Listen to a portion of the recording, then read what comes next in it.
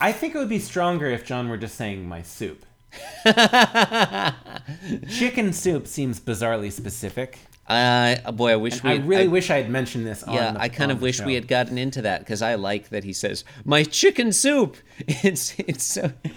It's just like, it's unnecessary detail. It clutters it up. It is. No, but I like it. I think it adds flavor. Anyway. Chicken flavor? Girl, my lips are sealed. You make me want to barf. Yield my car, shield my tie, heel, high deal, bar wheel, stop you.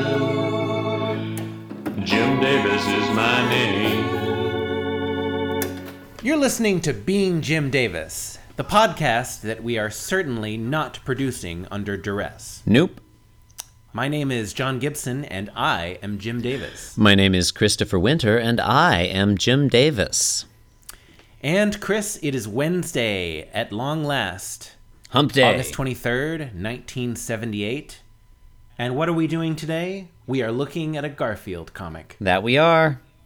And I think you have a synopsis for us. I do, John. This is the 66th ever Garfield comic, Wednesday, the 23rd of August, 1978. John, in today's strip, Garfield joins in with the anti-disco backlash, a movement that, with the full benefit of hindsight, prominently featured some disturbing xenophobic elements and a perhaps homophobic reassertion of traditional gender roles.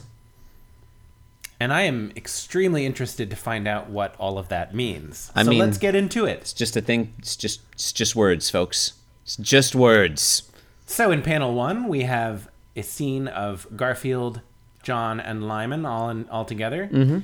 Lyman is entering from stage right, and he's saying to John, he says, "Hey, John, what do you think of my new outfit?" And how is Lyman And is it- dressed, John?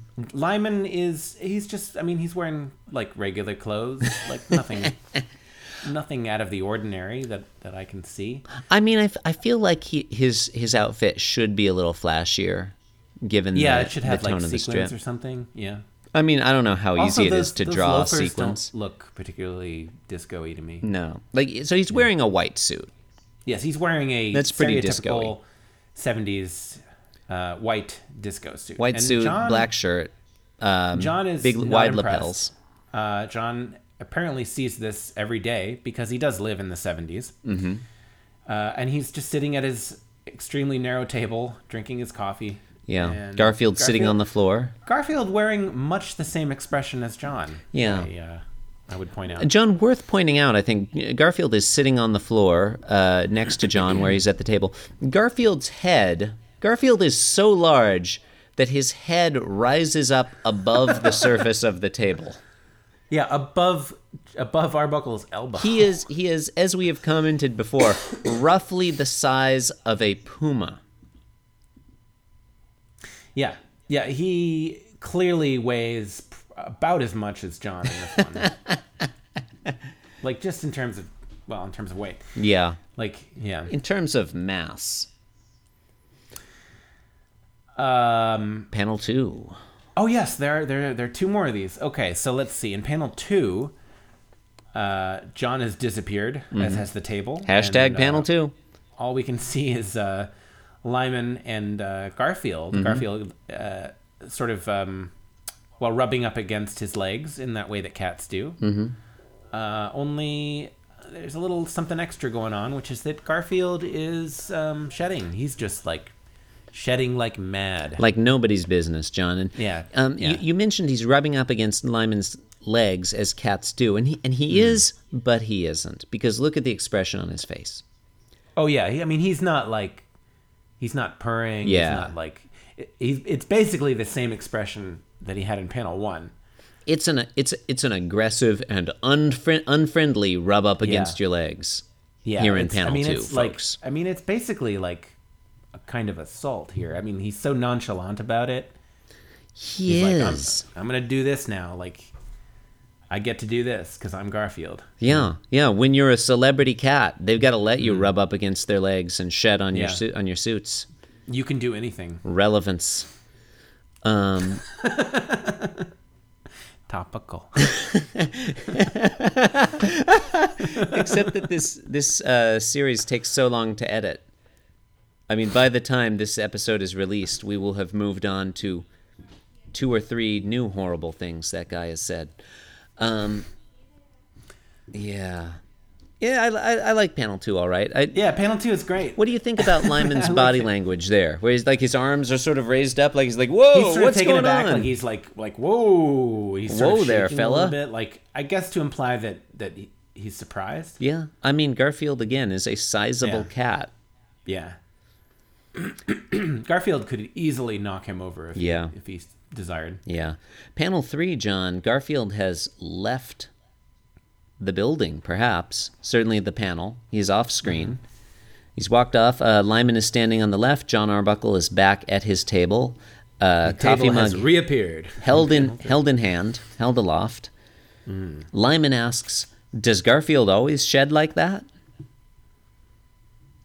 To which John replies nonchalantly, only on white disco suits. I like that John Arbuckle is not making eye contact in panel 3. Like, he's looking directly at the audience, or just sort of off into the middle distance. He's not quite looking at the audience. You're right. It's not to quite. Me, it looks like he's like. No, you're right. He's not. He's just staring blankly ahead. He's not looking at the audience. It's honestly, I'm looking now. He's like a reverse Mona Lisa. Wherever I go in the room in relation to the panel, it's like he's not looking at me. It's like he's looking past you. Yeah, it is. Yeah. It's like Arbuckle feels the same way about you, the reader, as Garfield feels about Lyman. True. Like I don't even acknowledge you as a person. You know? And he's acting towards Lyman the same way John is. Yeah, I hadn't put that part together. Do you but think, yeah, like, go ahead. Do you think Lyman is starting to wear out his welcome in the Arbuckle household? Because like when he showed up, he was penniless and homeless, and now I think he wore it out in the same strip that he appeared in, where he brought Odie, who needs to be housebroken. But now, like when he appears, he's like, "I've got nothing. Please take me in. I have nowhere to go." Now he's going out and buying himself flashy new outfits. Like Lyman, if you've got some money coming in, like, you know, put some money in for utilities or whatever. I don't know. I mean, I think within reason, I think, you know, I think Lyman deserves to treat himself every now and then. Like if he's really into dancing. Well, but like, I mean, do you want to deprive a man of his art? You know? No, I mean, I'm just saying, like, shouldn't he be paying? That's some how rent? he expresses himself. Maybe he should put in for groceries. Well, we don't know that he doesn't. We don't know that, but I'm reading a lot into John Arbuckle's facial expression in panel 3 here. That look on his face says, like, Lyman, get out of my house. Does it not? Okay, I see it now. It's like, I don't want to say it to you. I don't want to don't make me say it directly, because we're friends. And if I have to say it to you, that friendship is over. But it's time for you to go, Lyman. Yeah, boy. Okay, so this is a big strip. It's been a week of big strips. This marks the turning point in the relationship between John and Lyman. I mean, it might be too soon to say, but that's how it feels to me. That's how it feels in the moment. Well, we'll just have to be on the lookout and see how things go moving forward. I do have some things that I like about this comic. Mm-hmm. Yeah, I like this one. Number one, Lyman does not appear to actually be getting ready to go out dancing or whatever. Like, it appears that he just bought this suit and just wanted to show it off, so he's just wearing it in the house. He might not know how to dance. Like, maybe he traded his other clothes for this outfit. Maybe he found it in a dumpster. I mean, I was assuming that he bought it. Yeah. That does seem more in keeping with Lyman's character. I mean, to be fair, it's ill-fitting, and it seems kind of disheveled even before Garfield sheds on it, and the shoes don't match. So you think Garfield's shedding on it is like an editorial comment on the aesthetic value of the outfit? I think so, yeah. Yeah. Yeah, I mean, I think that's what we're meant to assume. So that was number one. And number two, like John's reaction. Mm-hmm. Specifically, he says, the question, does Garfield always shed like that? John says, only on white disco suits. Mm-hmm. To me, that suggests strongly that John owns at least one white disco suit. Oh. I like knowing that about John Arbuckle. I had not interpreted it that way, but I think you make a very strong case. I had assumed like it was other people coming over in white disco suits. Like John just has a constant parade of visitors coming by wearing disco outfits. I mean, who's to say he doesn't? No, I think your interpretation. I'm not convinced that he doesn't. I think your interpretation makes more sense, and I accept it. And yeah, you're right. I like knowing that John Arbuckle has a white disco suit in the closet somewhere, covered in orange cat hair. Yeah, he probably just gave up. Yeah. Like, well, I'm never wearing this again. Can't get all those hairs off. Yeah. And number 3, I like the implication that Garfield has the power to shed hair. Just like at will. At will. to an extreme degree. Yeah, it is. Wow. I think that's interesting. Because there is a lot. I like that it's just incidental to the action here. And he's so nonchalant about it. He's like, "Well, time for me to do this," which to me, I mean, like that is totally what cats are like. Yeah. Like this happens to me all the time. I'll wash a blanket or something and then fold it and put it on the bed, and then like immediately the cat goes and that's just what you do. Yeah. Yeah, and it's not like they're trying. It's not like they're being malicious, like they're doing it to hurt you. No, they don't even think that you have feelings, or they don't care. Yeah. Yeah.